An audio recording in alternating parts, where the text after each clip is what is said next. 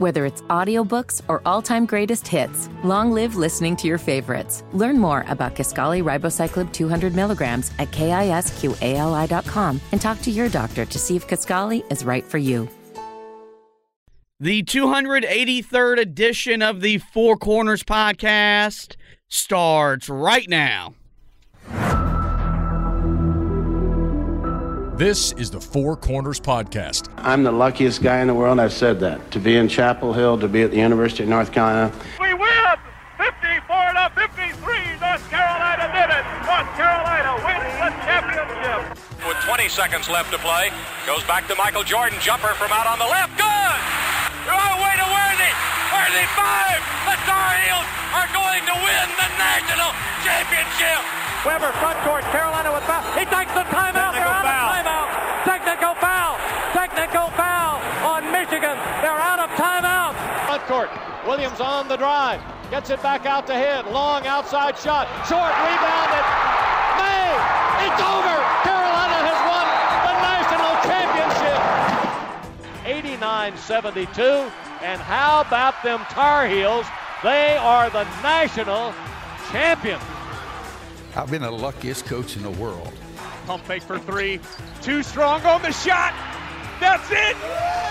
The Tar Heels are the national daggum champions. Carolina has been tested and tried and been proven successful through all the years. And the way that we will play will be the Carolina way. My love for North Carolina, I love this school, I love these fans, and I love everything about it, and I would die for this school, I really would. Here are your hosts, Josh Marlowe and Anthony Pagnotta. Hello and welcome to another edition of the Four Corners podcast. We are powered by Carolina Electrical Services. Josh and Anthony, we're back with you guys once again today, getting you ready for the ACC opener as Carolina hosts Florida State on Saturday at 2 p.m. You can find that game televised on the ACC network. We're going to break down the Seminoles, tell you everything you need to know about Carolina, and, of course, give our keys to the game. But before we do any of that, we start every edition of the pod, as we always do, with the pod thought of the day. And you've heard this one from Roy Williams, Coach Smith, many different people over the years. But I think the person that gets credited for the actual statement was the 33rd President of the United States, Harry Truman. And his pod thought is it's amazing how much can be accomplished when nobody cares who gets the credit. And I think that's something that really has applied in the early part so far to this 6-1 start for Carolina, because you've had different leading scorers. I mean, whether it's been Davis, Bacot, Ingram, and a lot of different guys that have contributed in a lot of different ways, whether it's been Trimble's defense or Elliot Cadeau's passing. But whenever you hear these guys talk after the game, it's all about we instead of me and the team instead of I, and just a big difference from what we heard from this team a year ago. Last year, it was very obvious that this group was more concerned about their individual goals and accolades as opposed to achieving things together as a team. And it's amazing how when you flip that the other way, all of a sudden when you're playing well collectively while playing very well individually, you're still getting the praise that you wanted. And so it's been a real culture change, and culture is a word that gets used a lot in sports. Maybe it's the most overused word in sports, right? But the thing about it is that whenever you get to the fundamentals and you get down to what separates the good programs from the bad programs, it is that culture. And last year, Carolina's culture was bad. It's why Hubert Davis opted to ship 7 guys out of his team via the transfer portal and brought in a whole new group of guys, and a group of guys that so far through 7 games fit better together than what we had a year ago.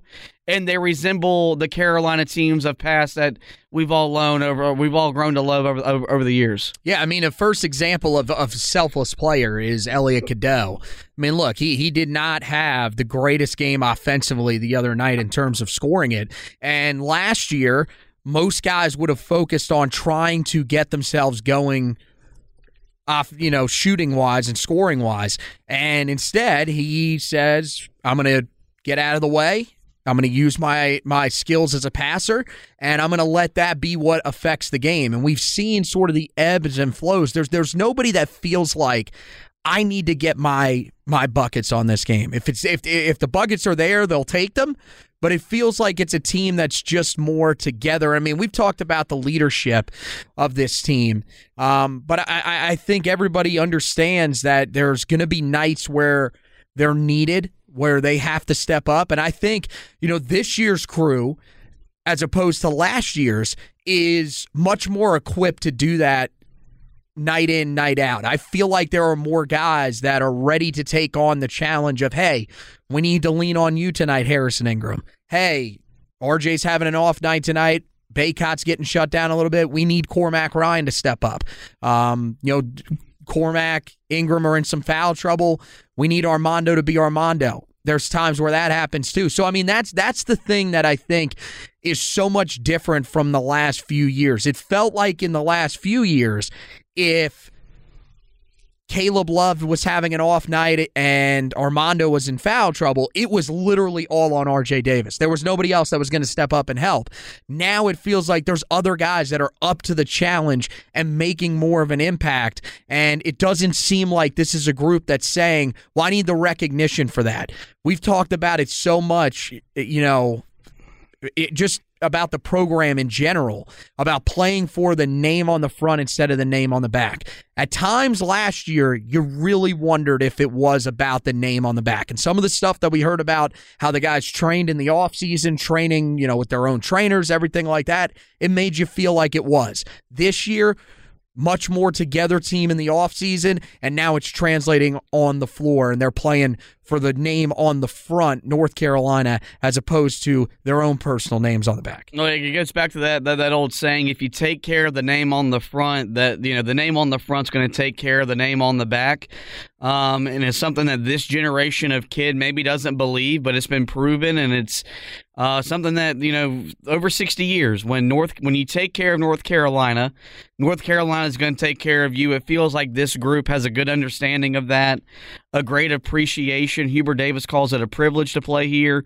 This group, I think, has been humbled by what it means to be a Tar Heel, and the expectations and the pressure that comes with it. And so far, they're living up to the task, and they've really been a really fun team to watch. We'll now transition and start the preview for Florida State with our discussion topics around the team and the program. And, we came out of the Tennessee win really wondering what's next for the starting five, because Cormac Ryan was back but came off the bench but still played north of 20 minutes. But Elliot Cadeau shined, having 5 points and 10 assists. But you're having issues at the 3 spot, whether it's on offense because Jalen Withers gave you no offense, and defensively he really struggled the other night, following what was a less than excellent performance down in the battle for Atlanta. So as we sit here on the eve of this game in the ACC opener, what starting five do you expect to see Hubert Davis to roll out with there tomorrow? I do wonder how healthy they feel Cormac Ryan is.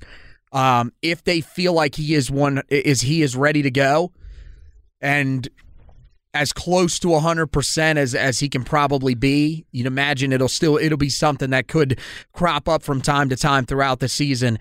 I would expect that with the way that Elliot Cadeau's been playing, I would think that it would probably be RJ, Cadeau, Ryan, Ingram, and Baycott.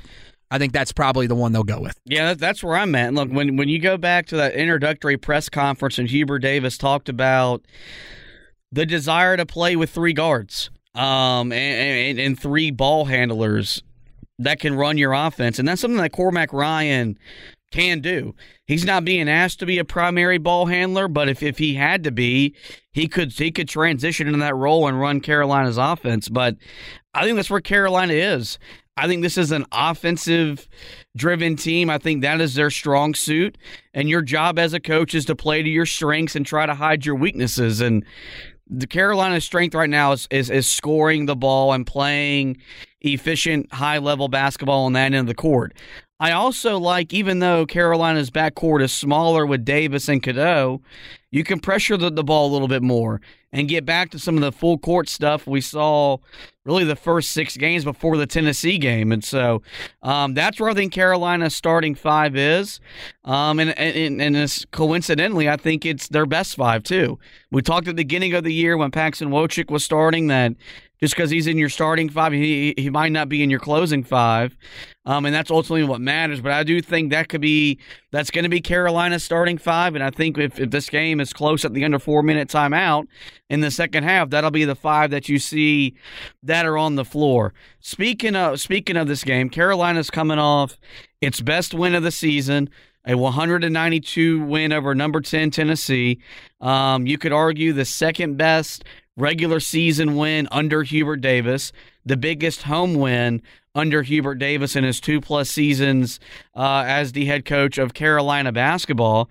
And even though Florida State isn't the Florida State that at one point we were calling them a new blood and this team was competing to win ACC regular season titles and they were a fixture in the second weekend of the NCAA tournament, this is the ACC opener.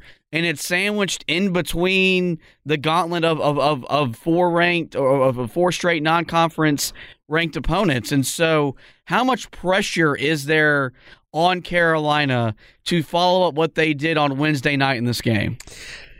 I mean, I think it's a decent amount of pressure, but I don't know, maybe I'm just not looking at it like that. I feel like this is one of those games that Carolina should feel pretty confident heading in that they can win, because Florida State is far from the best team that they are going to play this year. It's just, I mean, that's the truth. So I think you want to get off to a good start, but we've seen it in the past. We've seen championship Carolina teams that get off to slow starts in conference play.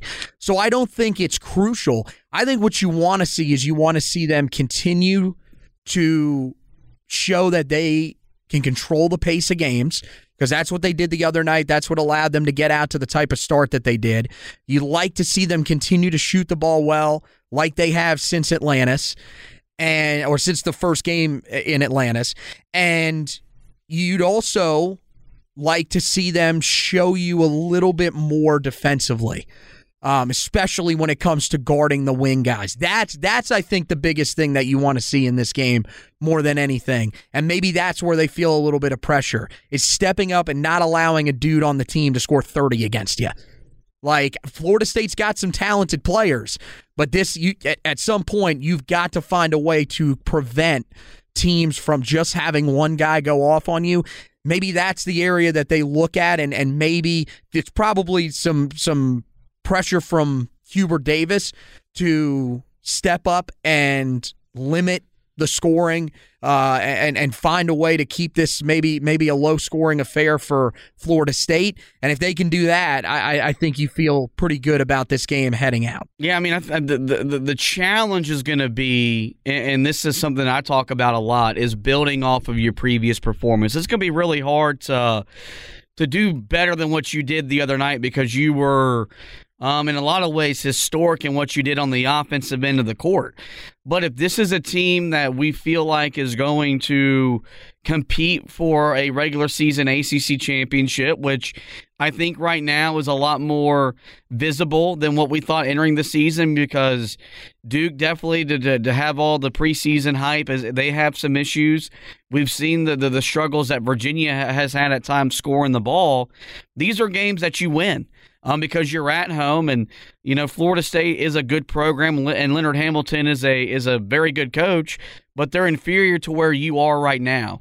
And so the good Carolina teams, the ones that really compete for championships, you build off of what you did the other night, and that's going to be really more of the challenge in this game. And the last thing I want to talk about is this being the ACC opener. Have we gotten to the point now where we like an ACC game in December? Because I'm a traditionalist. I'm an old guy. When they went to this, didn't really care for it. And a lot of times it was because Carolina got stuck with a really bad game. I was going to say the opponent was definitely part of that. Opening up against Notre Dame, Cole Anthony's freshman year. Usually you went to Virginia early in years past. This year I really like it. Mainly because in the stretch of games that Carolina's playing right now, this is the most winnable. Yes. Because, UConn next Tuesday night's going to be a beast. Kentucky looks like the Kentucky of old. And then Oklahoma, that's a top 25 team that just scored 107 points last night. And so Porter Mosier's really got his program rolling down there in Norman. And so I used to like just playing my ACC game starting at the end of December, rolling through March. But given the way Carolina has scheduled in the non-con this year, I don't mind seeing Florida State in early December. Yeah, well, that's the thing, right? It's about who you drew. If this game was Virginia, Miami. Oh, I'd be on here throwing a fit and a half. It'd be a completely different story. But since it's Florida State at home, I think that is it definitely helps you. I don't hate it. It's not the end of the world. I certainly am not the biggest fan of it. I think you should do like most other conferences. Just literally play all your conference games starting in, it would just be they would move up a conference game earlier in the year. Well, so you'd play it what? Right around Christmas time? Your first one? My thing is I don't mind us, because now we play 20 of these things, so you got to fit them on the schedule. Yeah. So, along the way. They were talking about this the other night during the ACC SEC Challenge. Maybe move that into January because we play a slew of conference games. Like in the old days, you played 14. That would make sense. And you still played a non-conference game into January in the mid-2000s. Well, because was it the SEC and the Big 12 that used to do it? Yeah. And I like that. You used to do it the last weekend of January or the first weekend of February. Yep. So, I think that's something that moving forward they could maybe look at and say, because the ACC SEC Challenge is new, we got new matchups. At some point they're going to become old and outdated because the same teams will pretty much play each other more often than not. So that's my thing. I don't mind it because you got to play 20 of them. You got to find it on the schedule, and Carolina's got so many non-conference commitments that it makes it even tougher for them to play these games even later. But if we could see some of the marquee non-conference stuff maybe get moved into the conference season just to give us a break from conference play, that's something I think that the sport could benefit as a whole. Now let's talk about this Florida State team. They're 4-2 on the season. They have a win over, at the time, number 18 Colorado. So they've got a marquee win over a nationally ranked opponent. But their two losses have come to Power 5 competition, Florida and Georgia. And Florida, I think, is a team that as we get into February into March, they'll be on the bubble. There are some people that are really high on what Mike White is doing at Georgia. Some people think that they could be a NCAA tournament bubble team as well. But when you're losing to Georgia basketball, it doesn't really mean the same as losing to Georgia football, and we'll just leave it at that. Although, I got to tell you, is Florida worse than Georgia in basketball this year? They just lost to Wake Forest, who is not good. No, I wouldn't think so. First, I think Wake Forest is better than what you think they are. They're not healthy, and they're still playing a winning brand of basketball more often than not. Florida's got a young analytic head coach, Todd Golden, he came over from San Francisco, and so he's really establishing his program. But and look, a lot of people around the sport high on Florida being a tournament type of team. Some people, like I said, high on Georgia. I just don't see that happening. They've got two players that are averaging double-figure scoring. Darren Green Jr. leads them at 14.5 points. He's averaging 2.5 rebounds, shooting 41% from the field, 38% from three. And then Jameer Watkins is their other double-digit scorer, 13 points per game, 5.8 rebounds, 3.8 assists. He's shooting 47% from the field, but just 29% from three. But this is a vintage Florida State defensive type of team. And when Leonard Hamilton built his program and established them as a premier program within the ACC, it was because they were good on the defensive end of the court. Teams are making just 5 3-point field goals against them. That's the 23rd lowest mark in all of college basketball. And furthermore, teams are shooting just 26% from behind the arc, which is 16th best in all of college basketball. And so this is a team and a program that has been down the last couple of years. I think the transfer portal has really impacted them because their good players have left to go to other places to where they can make more money NIL-wise. It has made Leonard Hamilton basically had to revert to kind of his old ways, which was getting old and staying old, but doing it on the defensive end of the court. And this will be not in the same breath as Tennessee, but another good challenge for Carolina with a good defensive team coming into the Smith Center. Yeah, I mean, certainly they're not the toughest defense that Carolina is going to face, even coming up in the remainder of conference play. But yeah, I mean, it's a team that is going to want to make the game ugly. That's what they were able to do the other night to Georgia for the most part, and then Georgia ends up finding a way to eliminate a 17-point deficit in the last 6 minutes and 40-something seconds of the game. But I mean, yeah, I think this is one where Carolina, they stepped up. They performed great against the best defensive team in the country coming in to that game the other night. Now, can they find a way to do it against a team that is still pretty good defensively, but you might not know about it as much as was preached to you during the week this past week? So we'll see. I think it's an interesting challenge. I think Carolina, though, is in rhythm now. And I really do think that that's something that, should allow them to have some pretty solid success. Teams have scored against Florida State this year, as we've seen. Florida scored 89 against them. So it's possible to put up some points on this team. Now it's about just going out there and doing it. And with the game in the Smith Center, I feel pretty confident Carolina can do that. Let's look at this game from the Carolina perspective. North Carolina is 6-1 on the season. They're currently ranked 17th in the AP poll. Assuming they win this game, you would imagine a rather substantial jump up the polls. You mentioned Carolina at home, where they're 4-0 this year in the Smith Center, and they're averaging 88 points per game, so they have been at their best at home. They've got 4 players averaging double-figure scoring, led by R.J. Davis, who's now averaging 19.4 points per game, 3.1 rebounds, 2.6 assists, all while shooting 43% from the field, 35% from 3. Armando Bacot's second on the team in scoring at 16.7 points per game, 11.6 rebounds. He's shooting 54% from the field.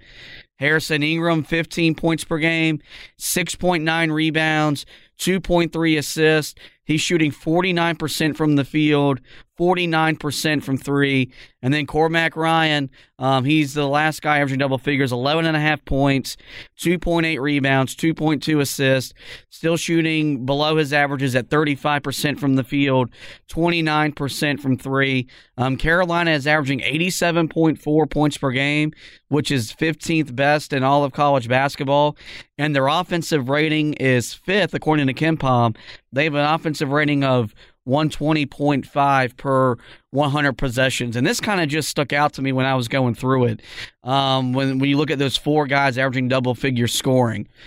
We all in sports and in what we do, everything is about comparisons. And, last in the Tennessee game, we were talking about how, or after the Tennessee game, we talked about how that trio of Davis, Bacot, and Ingram is the best trio Carolina has had since Kobe White, Cam Johnson, and Luke May. But with what this quartet is doing, it's not the same way that it was done in 2012, but it really gives you 2012 vibes, because Carolina had a quartet then, Kendall Marshall, Harrison Barnes, and then it was 2 bigs and John Henson and Tyler Zeller. Carolina's not doing it the same way, but they've got 4 guys that are producing on the offensive end at a really high level, and it's one of the biggest reasons why Carolina is experiencing so much success on that end of the floor. Yeah, I mean, when we were recapping the game yesterday, that was the team that kind of came to mind, too. And part of it is because you got Elliot Cadeau in there, and there's so many comparisons to Kendall Marshall. There's also a lot of Harrison Barnes and Harrison Ingram's game. Like that's a good day. I think you're right on that one for sure.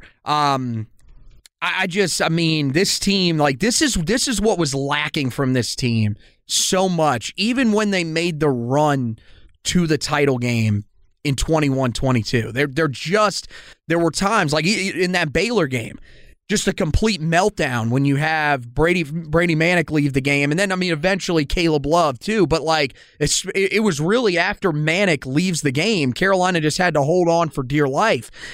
I don't feel like Carolina would be in that same circumstance if that happened to this year's team, because they have guys that are just so much more confident and guys that are really doing it in both the open court and in the half court. Now, I know, in that second half the other night against Tennessee, a lot of people were complaining about the half court offense, but I still think Carolina's got guys like you've got guys that not only are able to score it at a high level, but are able to hit big shots late. I mean, look at how many different guys now have hit big shots for Carolina. I mean, Ingram's had some.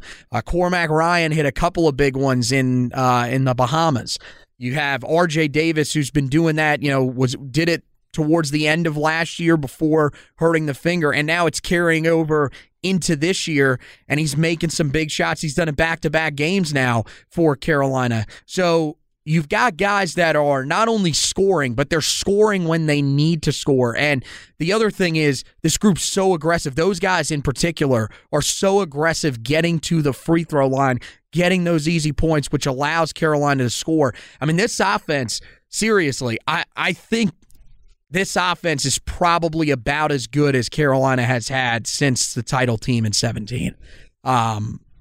And I mean, it is so comparable to that 2012 team. And if that is the case, remember what we said about that 2012 team. That's the team that a lot of people in the modern era, in our generation, look at and say was the one that they think wins a title if everybody stays healthy. The team that should have won a title but didn't.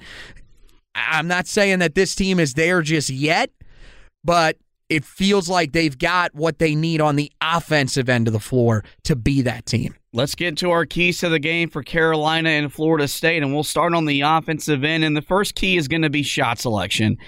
And the biggest reason why is because we gave you the defensive numbers of Florida State, especially guarding the perimeter. Teams are only making 5 threes against them, and they're only shooting 26% from behind the three-point line.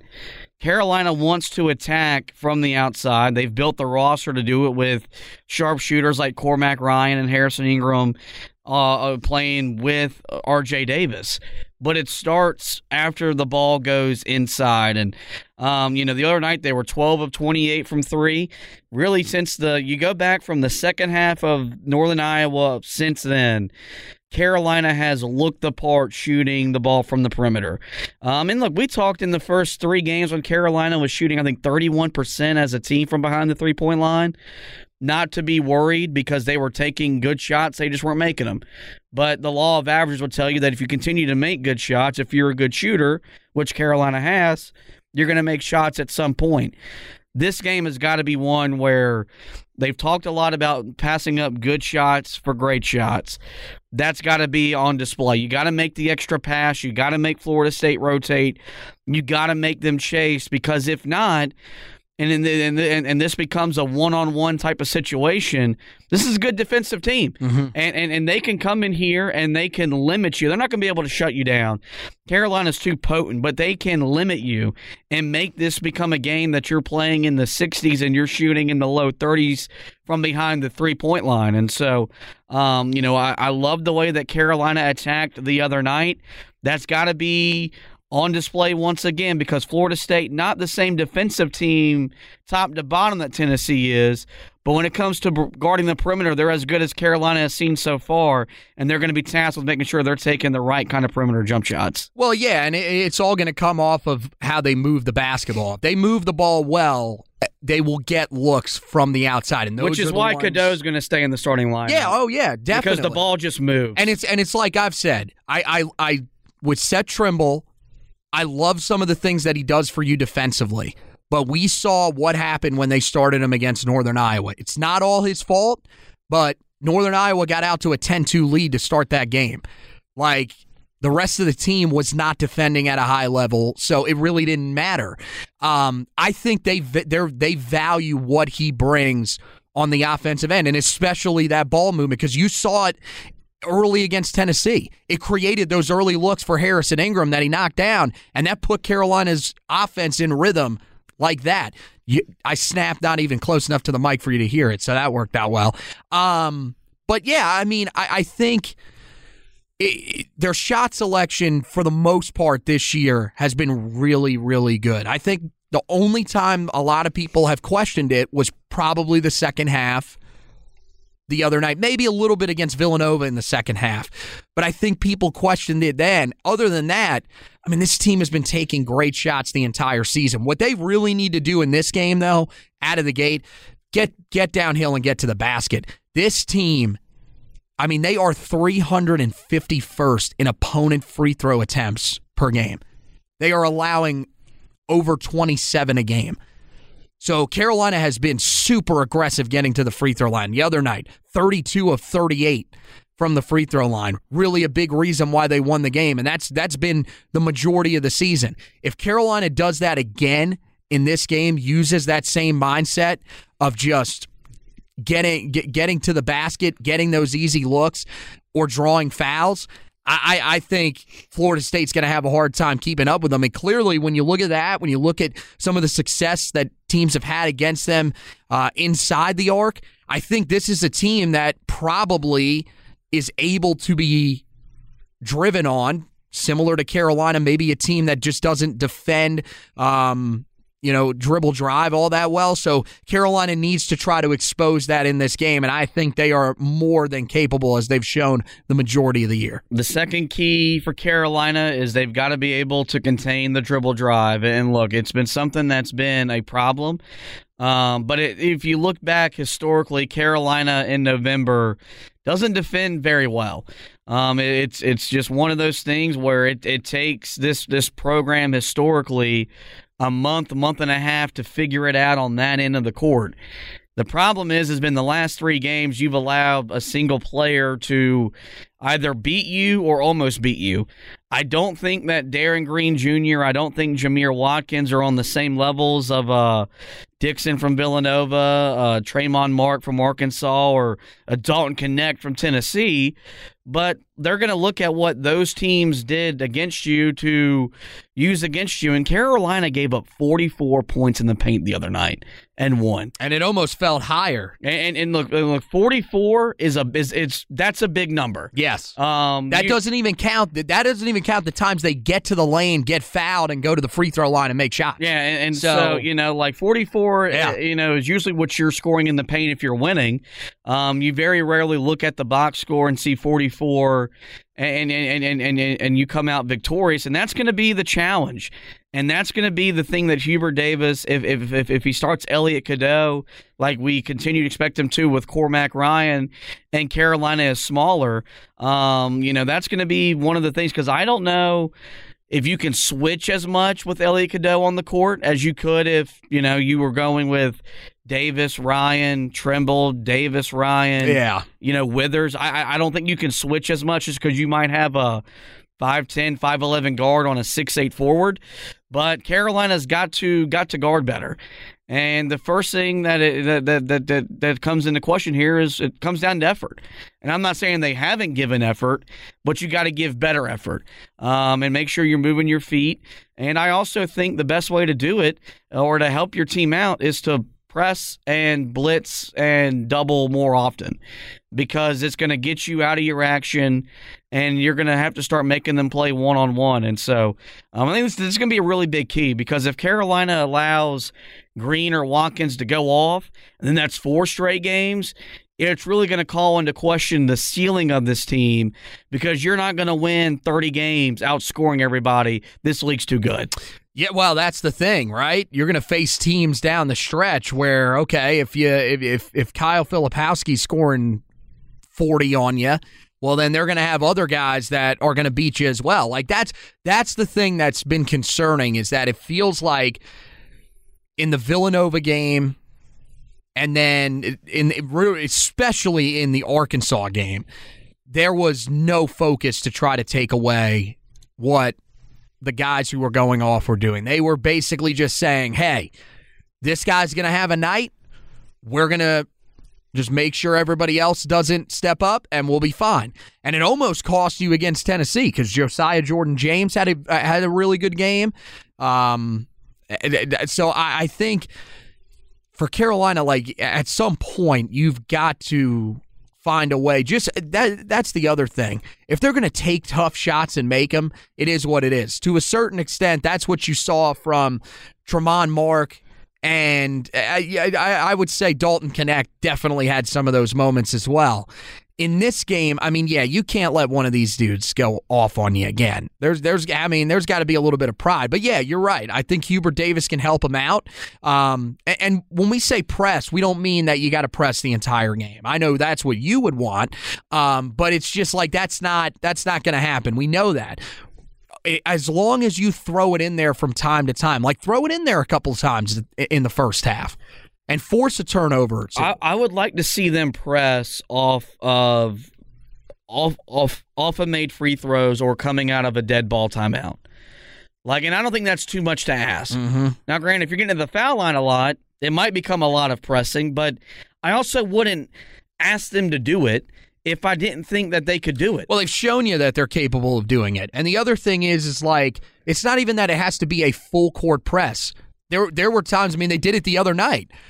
Late in the game, Knecht gets the ball, all of a sudden, half-court double. Like, you're blitzing them, yeah. Yeah, throw that at him from time to time. So I think it's part of it is definitely on the coaching staff of throwing some different things at these teams defensively. But the other part of it is, yeah, especially just stay in front of your man. If that is the way that you're going to get beat, it's going to be so hard to win some of these games, especially like it is still early in the year. You're not even worn down yet, and you're letting guys get to the basket that easy. It's also part of the reason why you're getting so many guys into foul trouble. So if you can take that away, it's going to help you in so many different ways. And look, if a team gets hot from beyond the arc, if a team just has guys that are making mid-range jump shots that are contested and there's really nothing you can do about it, it is what it is. But I think Carolina, they need a really solid defensive performance in this game, and taking away that lane will help. The last key to the game, it's an ACC game, and then this stuff really matters this time of the year, is win the rebounding margin. And Carolina, I don't think against premier competition yet has imposed its will on the glass. They won the rebounding margin the other night, 34-31. Part of that was the way that Carolina shot the lights out in the first half and the way that Tennessee shot the lights out the whole game. There just weren't that many rebounds there to be had. But in this game, if you win the battle of the boards, you control the tempo, you control the pace, and you can get the game going up and down the court the way you want to. If you don't, and Florida State rebounds the ball, and that means they can do what they want to do, which is not run. This is going to be a game that they want to be played in the half court, and they're going to want to limit your opportunities as much as possible because they know how explosive you are on the offensive end. This is going to be a game where we talked about it really during the battle for Atlantis, where it was, Carolina struggled to rebound. They've struggled when Armando Bacot hasn't been in double figures. He was in double figures the other night. They won the rebounding margin by 3. I think Harrison Ingram has done an adequate job as a rebounder. He's averaging nearly 7 boards per game. You can't complain about that. I think for this team to become the best rebounding version of itself, someone else has to take that next step as a rebounder. And I think R.J. Davis rebounds the ball pretty good for a guard. This is where if you're going to play with the 3 guards, Davis, Cadeau, Ryan, you need Cormac Ryan to be a difference maker on the glass. And right now, he's averaging 2.8 rebounds per game. That's not a bad number for a guard. But if Carolina's going to play a little bit smaller, he's got to get to the board a little bit better. And so this is going to be something where, yes, in this game it matters, but also moving forward, if Carolina's going to play that way, they got to be able to rebound with the big boys, and this will be a good first test. Well, I mean, you look at some of the best teams in this conference, and they're great rebounding teams. I mean, especially Duke. That's going to be the team that should be the team you're really building for, because there's a chance that if you play the way that you played offensively the other night, that could be for the ACC regular season title at the end of the year. So I think, I mean, yeah, you really just need to see other guys step up. And I think, the frustrating part about the group that they've rolled out there the other night, and it's been the last 2 games. I mean, Jalen Withers, you thought he was going to be a little bit of a better rebounder, and we just haven't seen it from him. Maybe he's the guy that steps up off the bench and can rebound the ball well. We've seen it at times from Jalen Washington. He's been able to get in there and rip some rebounds down. But you're right. If that lineup is going to play a lot, there has to be somebody else that steps up because, with Bacot, we've just seen his rebounding numbers fluctuate early in the season. Harrison Ingram has been really consistent for most of the year, right around 6 or more rebounds per game. He's got a couple double-doubles in there. But I mean, those are your 2 guys that are rebounding, and then nobody else can get in there. I just think, we'll see with Cormac probably being back in the starting lineup. Maybe that does motivate him. I think he's probably the guy that you're looking at because you just see the fire that he plays with. He's a scrapper, so maybe he is a guy that can get in there and get physical and get rebounds. But I think I know that you want to see this team dominate people on the glass. I don't think that's who they are. Like, I think the other night is a pretty good indication. And to me, if you win the rebounding battle with the type of lineup that Carolina's rolling out there, I think you can feel pretty good about where the team is at, especially if they're doing it in the big games. This is a team that comes in, they're middle of the country. They average 36.5 rebounds per game. When you look at how they rebound in terms of the stats, this is the worst rebounding team that you have faced since Northern Iowa. Yep. Not a bad rebounding team, but you faced Villanova, Arkansas, and Tennessee, and the last 2 you won the rebounding battle against. So this should not be a problem for this team. I don't know if they're going to be able to dominate the glass. I just don't know if that's who they are. Carolina enters with an 83.3% chance to win the game, according to ESPN's analytics. Who wins and why? I think Carolina wins. I do. I think they're going to build off of what they did, and I'm with you. I think in most years we complain about this. I think this year, this is perfect timing for Carolina to get this conference game against Florida State. I think Florida State will put up a fight. You saw it against Colorado. They beat them in overtime. They are a competitive team, but I just don't know if they are back to being a team that can win, and especially win at a high level in the ACC. Carolina should be able to get this one done. It's at home. I think it'll be one of those games where maybe, in the second half, there's a run from Florida State. It's like a 6-point game. We're sitting there saying to ourselves, gosh, we feel like we should be beating them by more.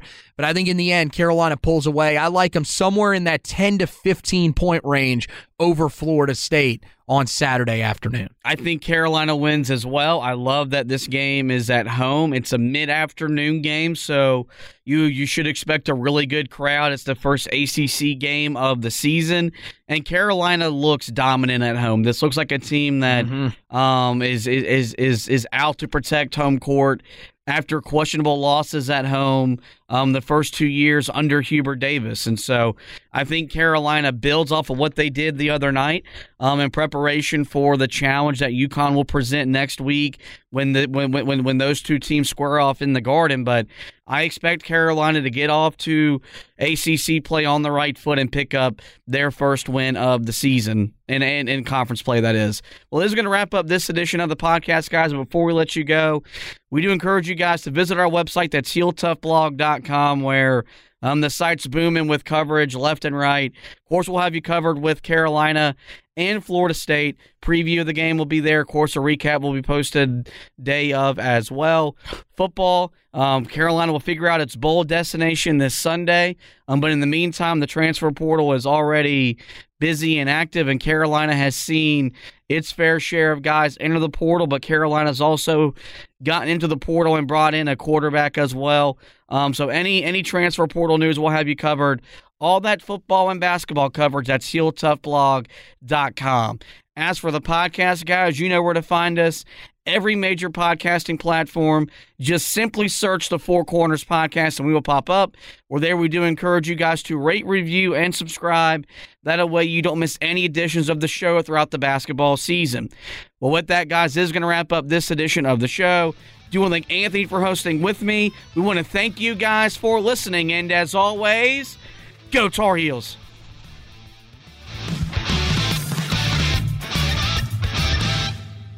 Guys, it just doesn't get any sweeter than that.